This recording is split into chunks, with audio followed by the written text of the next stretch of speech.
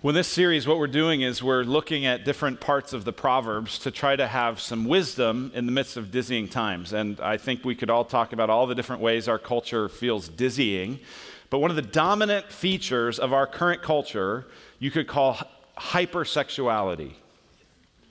Just a hyper focus on sexuality in all different kinds of areas of life.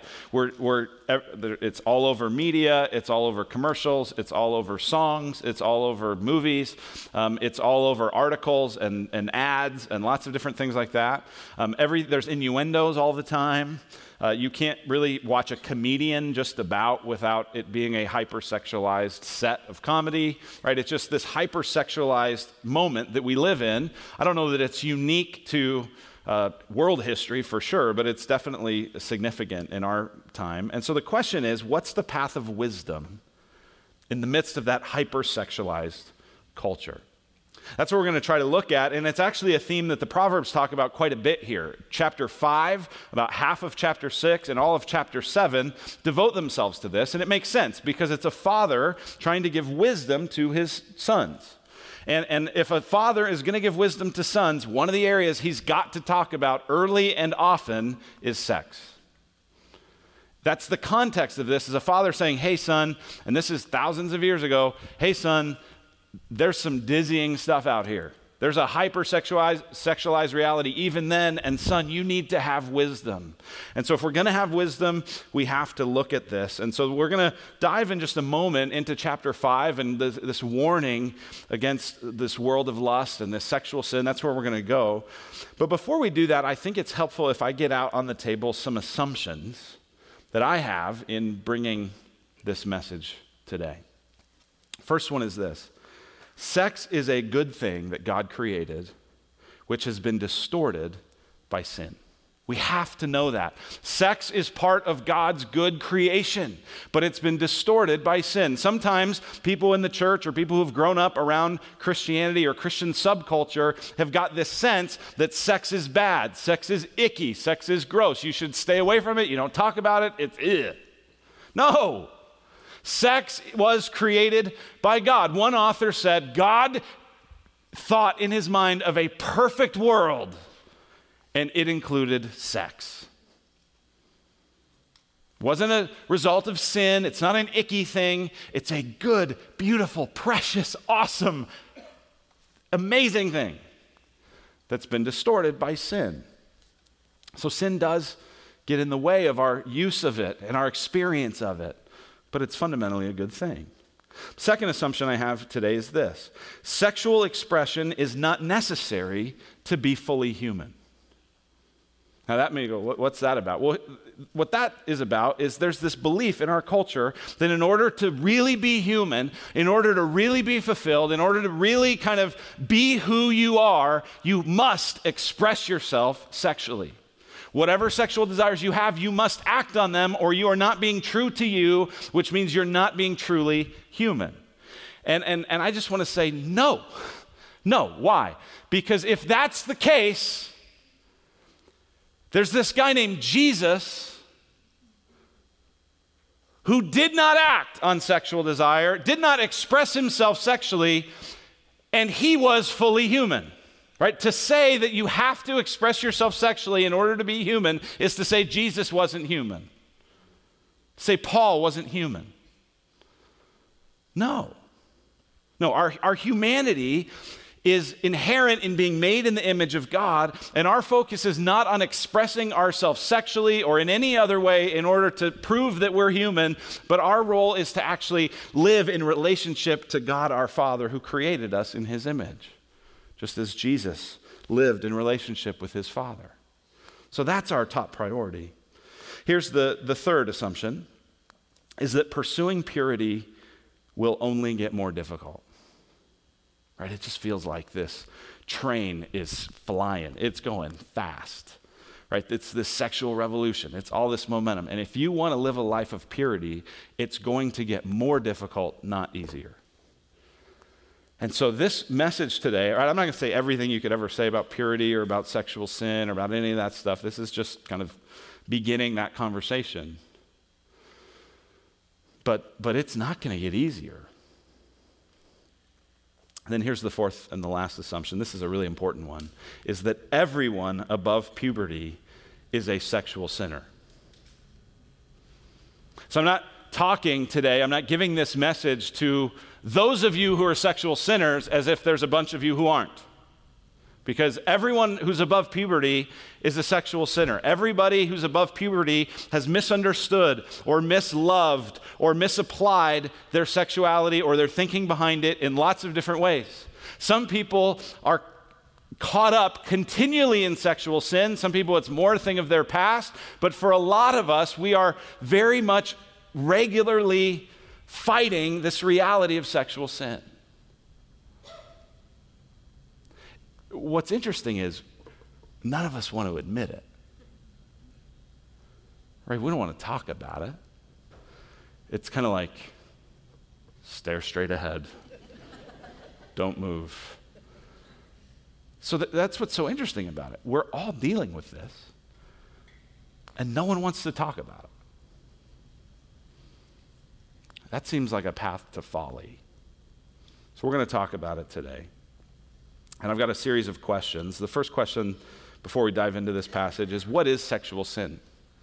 What is sexual sin? You know, this passage is going to talk mostly about adultery and going into the arms of a forbidden person.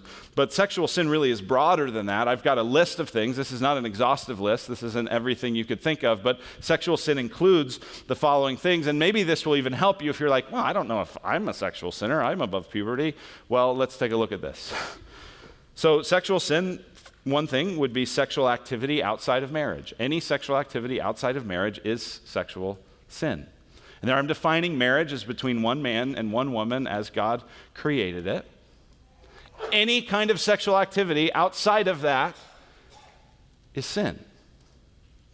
Sexual sin also involves emotional affairs. These kind of romantic, emotional connections that we make with people who are not our spouse, and we find that to be fulfilling, and we kind of begin to live out and share things that maybe we shouldn't share that are really more intimate in nature. Those kinds of emotional affairs can be sexual sin. Fantasies and lustful thoughts are sexual sin. If you're imagining things or imagining people you know or people you don't know, and using those thoughts in order to bring yourself sexual pleasure, even in your own mind, that's sexual sin. Using pornography is sexual sin in all its forms. So it might be images, it might be videos, it might be written, it might be audio, it might be music, right? There might even be songs that you would never think of as pornography because they're played on the radio, but they're depicting and describing sex in a way that is not really a good way. It could be pornographic. There's creating and distributing pornography. Now you think of that, you go, okay, you're thinking of the adult industry and you're thinking about that stuff, but what about selfies? Here's something to memorize, okay? Selfies are for faces. Okay, selfies are for faces. Let's say that together, all right? Selfies are for faces. And if you don't know what a selfie is, don't worry about it. But for those of you who know what that is, selfies are for faces, right? And if you are taking images of yourself to intentionally highlight other parts of your body that would garner attention, you are creating and distributing pornography. That's what it is. Self-stimulation, almost all of the time, is sexual sin. Dressing in intentionally provocative ways is sexually sinful. Now, I want to be clear here. It's not a sin to be noticed by somebody else. You can't really control that. What is a sin is to dress in ways that are intentionally provocative, trying to elicit some sort of reaction or gain attention with your body or your looks. Same-sex sexual activity is also a form of sexual sin. Again, not an exhaustive list, but I think now you'd look at this and go, okay, yeah, everyone above puberty is a sexual sinner. Now, the next question is this: what does sexual sin offer? And that's really kind of what this passage is about. The father saying, hey, kid, watch out because sexual sin is offering you some stuff. Now, just before we talk about what sexual sin offers, just think about what sin offers. And I like John Piper's quote about this. He's an author and pastor. He says this, the power of all temptation is the prospect that it will make us happier. No one sins out of a sense of duty. Right? Isn't that exactly right? No one's like, well, I don't want to, but I have to sin. They're making me, right? Like that never happens. What temptation is hey, won't this be good? Won't this be satisfying? Won't this make you happy? Won't this be great? Right? There's always an offer of temptation or it wouldn't be tempting. Right? Few people are like, I'm so tempted by that broccoli, right? But there's a pumpkin pie in the fridge over here that like it was been really tempting. Right? And I'm like, I'm not having it, but I want it because it's enticing, right? So the nature of sin is it's enticing. It's asking you to participate in it because it'll make you happier. Now, that's exactly what Solomon here writes to his son in chapter 5. Look at chapter 5, beginning in verse 1. He says, my son, be attentive to my wisdom, incline your ear to my understanding, that you may keep discretion and your lips may guard knowledge. For the lips of a forbidden woman drip honey, and her speech is smoother than oil. Now, we live in a day where we're like, honey, oil, like, hold on, I'll be at the grocery store and I'll be back in like 20 minutes with my honey and my oil. Right? But in this time, honey and oil, especially good oil, was precious. Was rare. You didn't have it very often. It was a treat, right? And so what this is saying is that sexual sin offers honey. It offers oil. It offers this rare thing that you can't get anywhere else. It offers this precious, intensely sweet, intensely satisfying thing. That's the illustration. That's what it offers. Now, that makes sense if you just think about what sex offers, because sex is very pleasurable.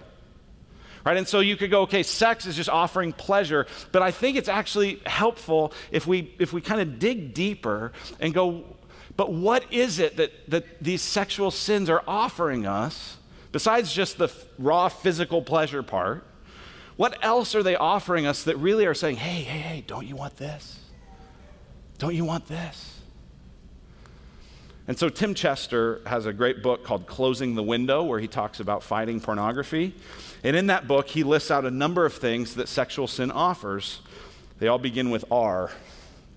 First one is this, recognition. Yeah, sexual sin offers pleasure, but what kind of pleasure? Well, often it's recognition, especially when you feel unnoticed and overlooked. And anyone who's married and anyone who's not married has times where you feel unnoticed and overlooked. And doesn't it just feel good for someone else to notice, to recognize, oh, you got your hair cut. Oh, are those new shoes? Oh, you look great. Right? That attention, even if to the people who mean it, they mean it just totally innocently or totally innocuously, right? We might actually receive it and have our hearts kind of gripped by it, like, oh, I like being around that person. That person notices me. That person sees me. I feel invisible everywhere else, but that person sees me. Recognition is part of what's offered in sexual sin. So is respect. Respect when you feel insecure, when you feel inadequate. Right, this is a major thing for men, and men are not the only people dealing with sexual sin, but for men especially who really are driven by respect. That's one of the things that these fantasies and that pornography and that people who aren't your spouse and don't know what it's actually like to live with you. Like, you ever wonder, like, why is the person at work? Why is the person at the gym? Why is the person at church? Why is the other person in your small group actually so attractive to you? Do you know why? Because you don't live with them. And so this person, you don't really know them, but man, they respect you. This is one of the allures of pornography is you don't have to have a real relationship with somebody, but they look at you longingly.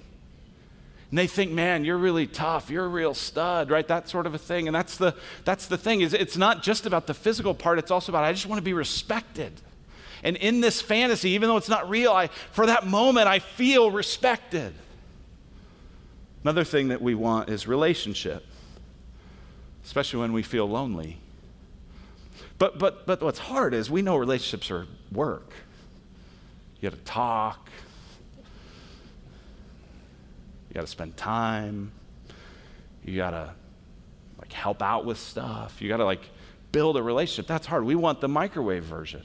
We want a kind of false intimacy that comes through these sorts of sexual sin, where I can just have this person who's with me and this companion, even if just in my mind, and that can make me feel like I've got a relationship without having to do the real hard work of it.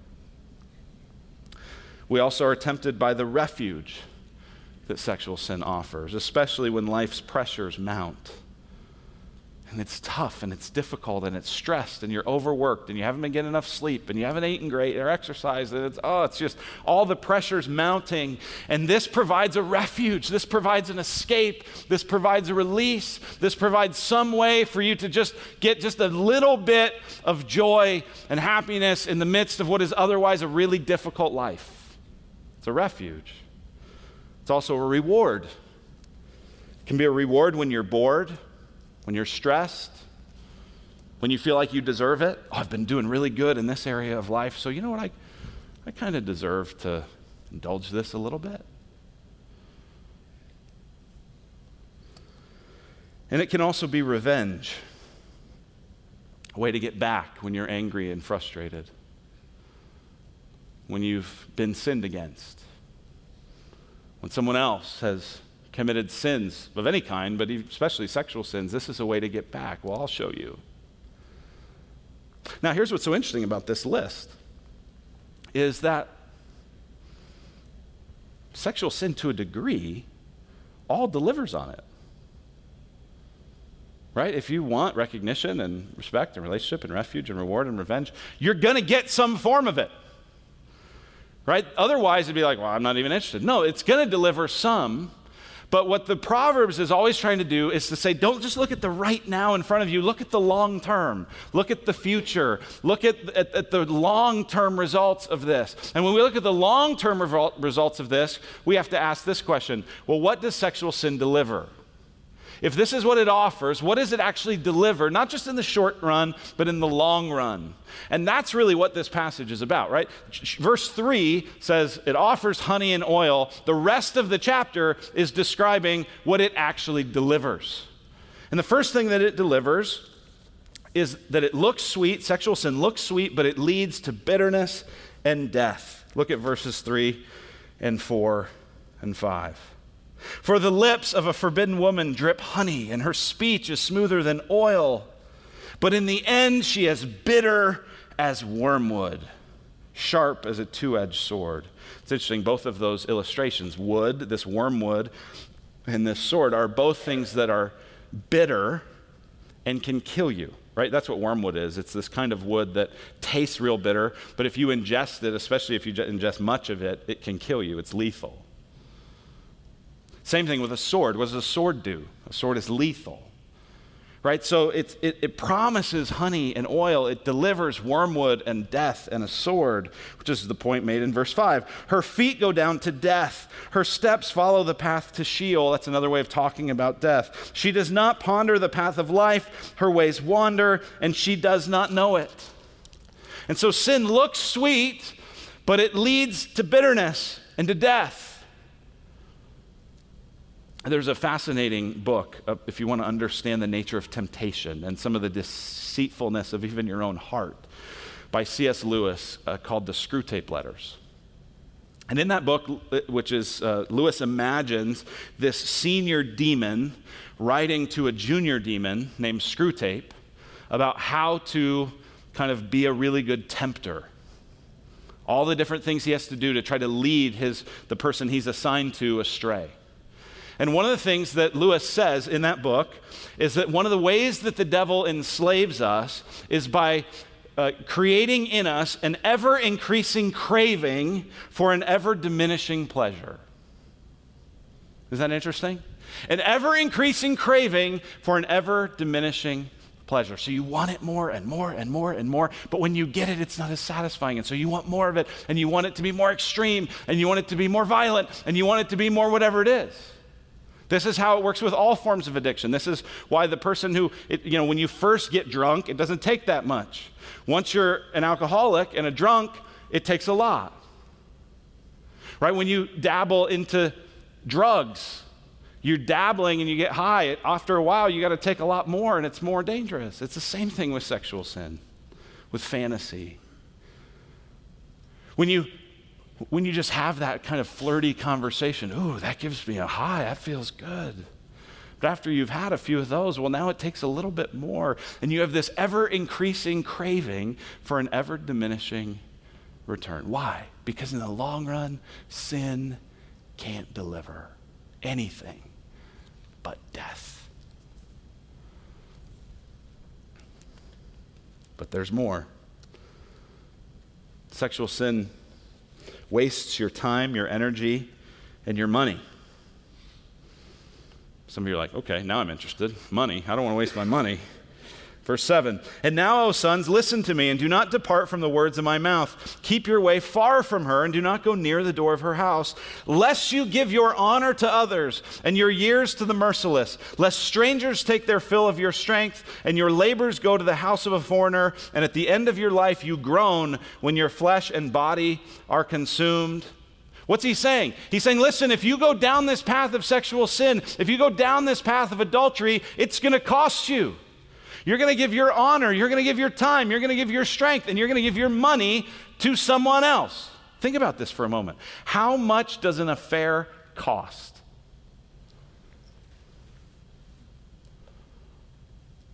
How much do the lawyers cost? How much does the child support cost? How much does another house cost? How much does all the child care and other things that you got to do to be able to handle multiple family, how much does it cost to have an affair? It costs a lot. And this is saying, if you look at the long run, it's not worth it. It also leads to remorse and to shame. Verses 12 to 14. And you say, how I hated discipline and my heart despised reproof. I did not listen to the voice of my teachers or incline my ear to my instructors. I'm at the brink of utter ruin in the assembled congregation. Here's what he's saying.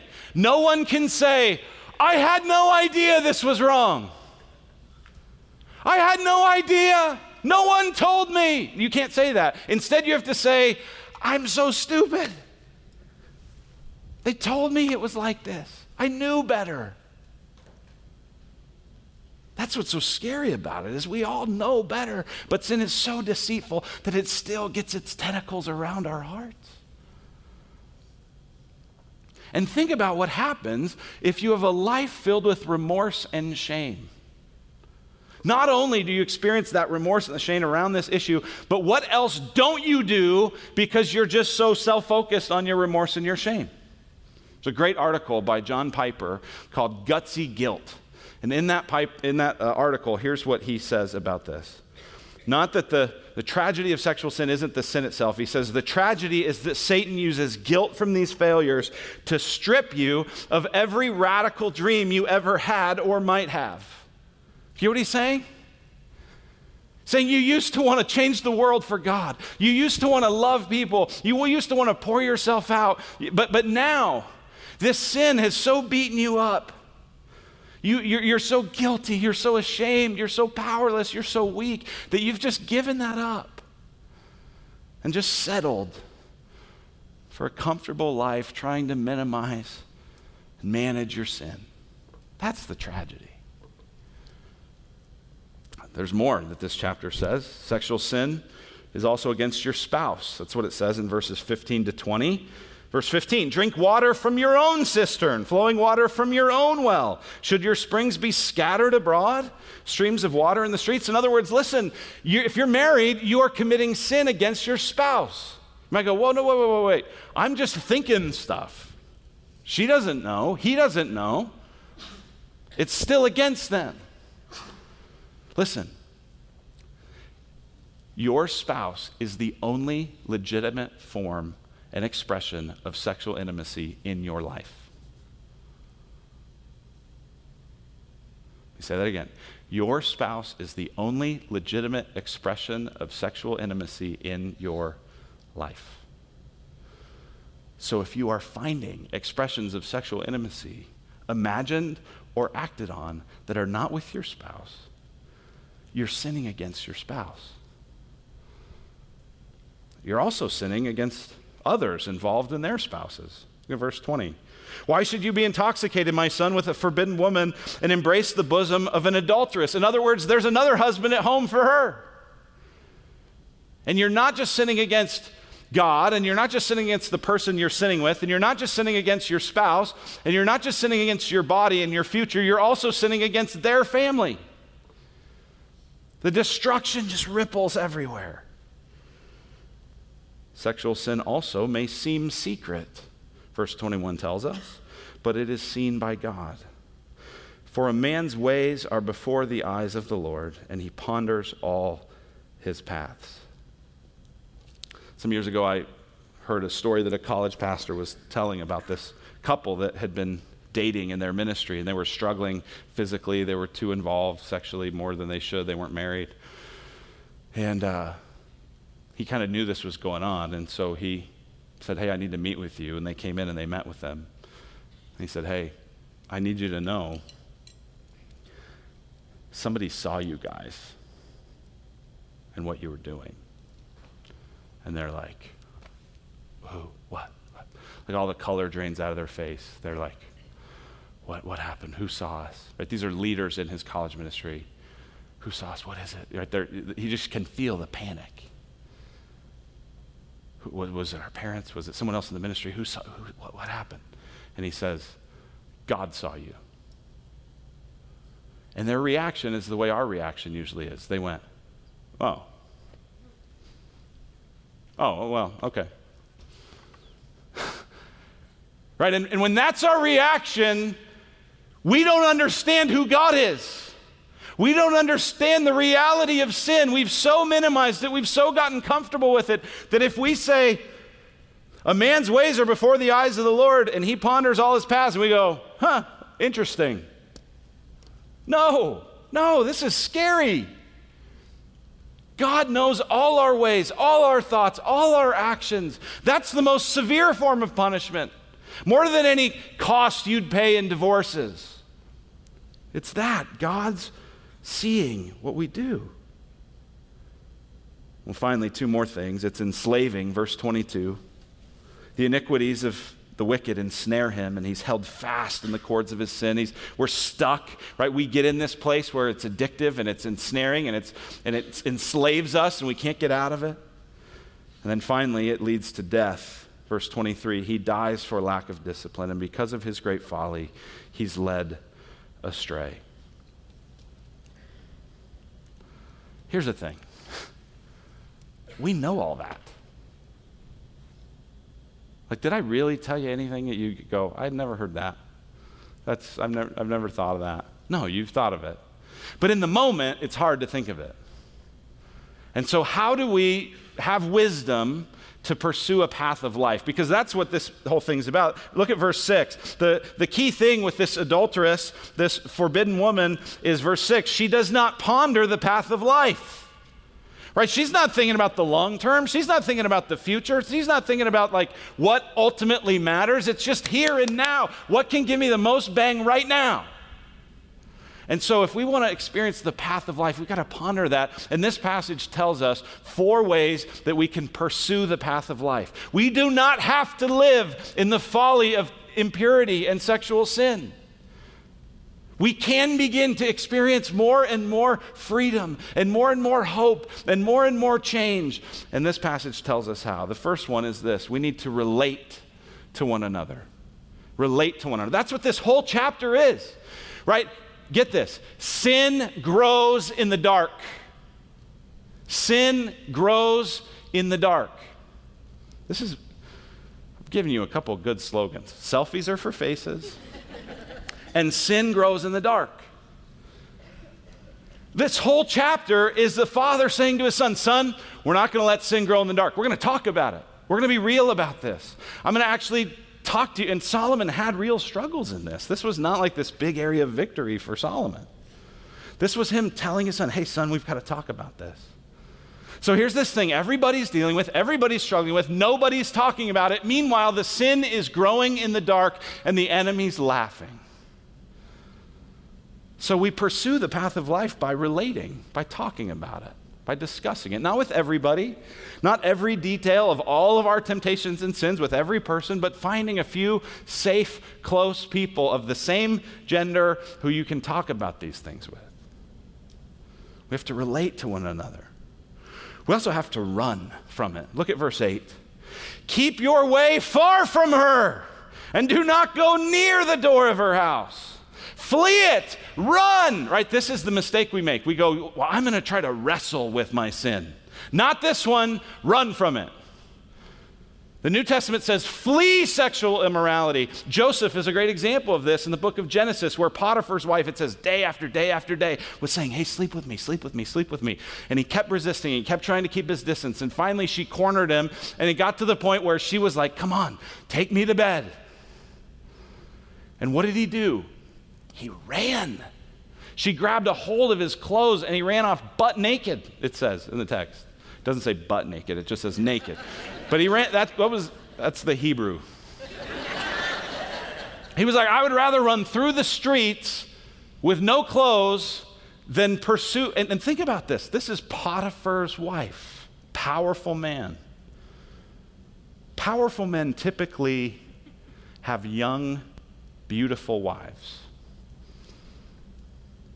Sleep with me, sleep with me, sleep with me. And what was going on in Joseph's life? Joseph had been sold into slavery by his brothers. He'd had these dreams and everyone forgot about it. Right? He's having all this stuff happen. Nobody remembers him. If there was ever a time that you go, you know what? I don't even know if God sees me down here. I don't even know if God cares. You know what? I deserve this. And here's a beautiful, wealthy woman who wants me. I'm going for it. And he didn't. Why? Because he ran. Because he knew the eyes of the Lord watch. God sees. He said, I'm not going to sin against God, and I'm not going to sin against you and your husband. We have to run. And the best time to run, by the way, is before the moment. You can't go, well, I'm going to get online and then run. I'm going to go over and talk to that person, and then if it gets a little dicey, I'll run. No, run before. Run away before. Here's the third thing, is we have to rejoice. We have to rejoice. This is not just about what we avoid, but it's what we indulge. And what it says we are to indulge is sexual intimacy with our spouse. Look at verse 18. Let your fountain be blessed, and rejoice in the wife of your youth, a lovely deer, a graceful doe. Let her breasts fill you at all times with delight. Be intoxicated always in her love. These verses could almost come directly out of Song of Songs, which teenagers in the Middle Ages were not allowed to read. I mean, think about that. That kind of makes you blush a little, like, right? Like the junior higher in all of you is like, let her breasts fill you. Like it seems kind of, whoa, are we allowed to talk about that? Yeah. Here's what it's saying. It's saying pursue sex in marriage. Great sex, satisfying sex, thoughtful, loving, passionate sex within marriage. Pursue it, because that's one of the ways you fight against sexual sin. Now, here's the thing you have to know. Ray Ortlund Jr. is this godly man. He's a Presbyterian pastor, and I remember one time watching he and his wife in a panel, and they were talking about marriage, and she said this incredible thing. She said, great sex is the fruit of a long marriage. And I was like, that sounds cool. I like, right? You think, oh, no, it's just early on, and you have sex in the first year, and then you never have sex as much as you had that one year, and it never, not in a great marriage. It should get better. It should get more passionate, more thoughtful. Not just because that's God's great gift, but that's also how he gives us protection from sin. Right? Yesterday, our RC got together. We were watching football and hanging out, and one of the guys in our RC had smoked, like for 12 hours, he'd smoked this brisket, right? And I was like, this is going to be my meal today. I was like a snake. You know, a snake like just eats once and like doesn't need to eat again for a while. I'm like, I'm going to just get stuffed on this brisket and not eat again really the rest of the day, right? And later in the afternoon, it'd be like, hey, do you want some more food? I'm like, no, I'm full. I don't need more. I don't want more. I'm stuffed. What if we got stuffed, sexually speaking, with our spouse? Satisfied, that's what it's saying. So we relate, we got to talk about sexual sin. We run from it, we flee it, we also have to rejoice, and then finally we have to repent. Repent. See, sexual sin is this thing that holds us fast. Look at verse 22. The iniquities of the wicked ensnare him. He is held fast in the cords of his sin. He dies for a lack of discipline, and because of his great folly, he's led astray. See, we are stuck unless we experience the freedom of the gospel, unless we experience the freedom that Jesus came to give us. That is what we get when we repent. Why do you want to change? Why do you want to see a difference in your purity? Why? Is it to prove yourself to God? God, I really do love you. Is it to prove yourself to someone else? Like, I'll show my spouse, I'll show my accountability partner, I'll show that I'm going to change. Is it to prove it to yourself? You know what? I'm better than this. I can do this. I just got to do it. You know what's wrong with all three of those approaches? Is they put you at the center of your change project, which is pride. You can't be at the center. You repent because the Lord that you love sees and was punished in your place. You repent because the people you love are impacted negatively by your sin. You repent not out of selfishness, out of love. Why do you commit this sin in the first place? Selfishness, not love. Don't try to fight it with more selfishness. Look outside of yourself to the Savior. Look to the one who, I just think about verse 22, and I think about Jesus. The iniquities of the wicked ensnared Jesus. Not his sins, but ours. He came to submit himself to the punishment we deserved. Jesus was held fast in the cords of our sin. Jesus died for a lack of our discipline. And because of our great folly, he was led astray and crucified. That's how much Jesus wants to redeem you, wants to forgive you, wants to cleanse you, wants to empower you to a new life. This does not have to be the permanent place where you just stay stuck forever. Jesus can and wants to give us freedom. Here's what it says in Romans chapter 8. For what the law was powerless to do because it was weakened by the flesh, God did by sending his own son in the likeness of sinful flesh to be a sin offering. He's saying, listen, if you just try to make rules out of this, it's not going to work. Because rules just agitate your sin. Right? You see the wet paint, don't touch. I just want to touch it. The law is powerless to change you. But God sent his own son in the likeness of sinful flesh to be a sin offering. And so he condemned sin in the flesh in order that the righteous requirement of the law might be fully met in us, who do not live according to the flesh, but according to the Spirit. It's saying, listen, you can't just add rules to this and get pure. You have to look to the Savior who was made impure for you so that you could receive his purity and live a new life.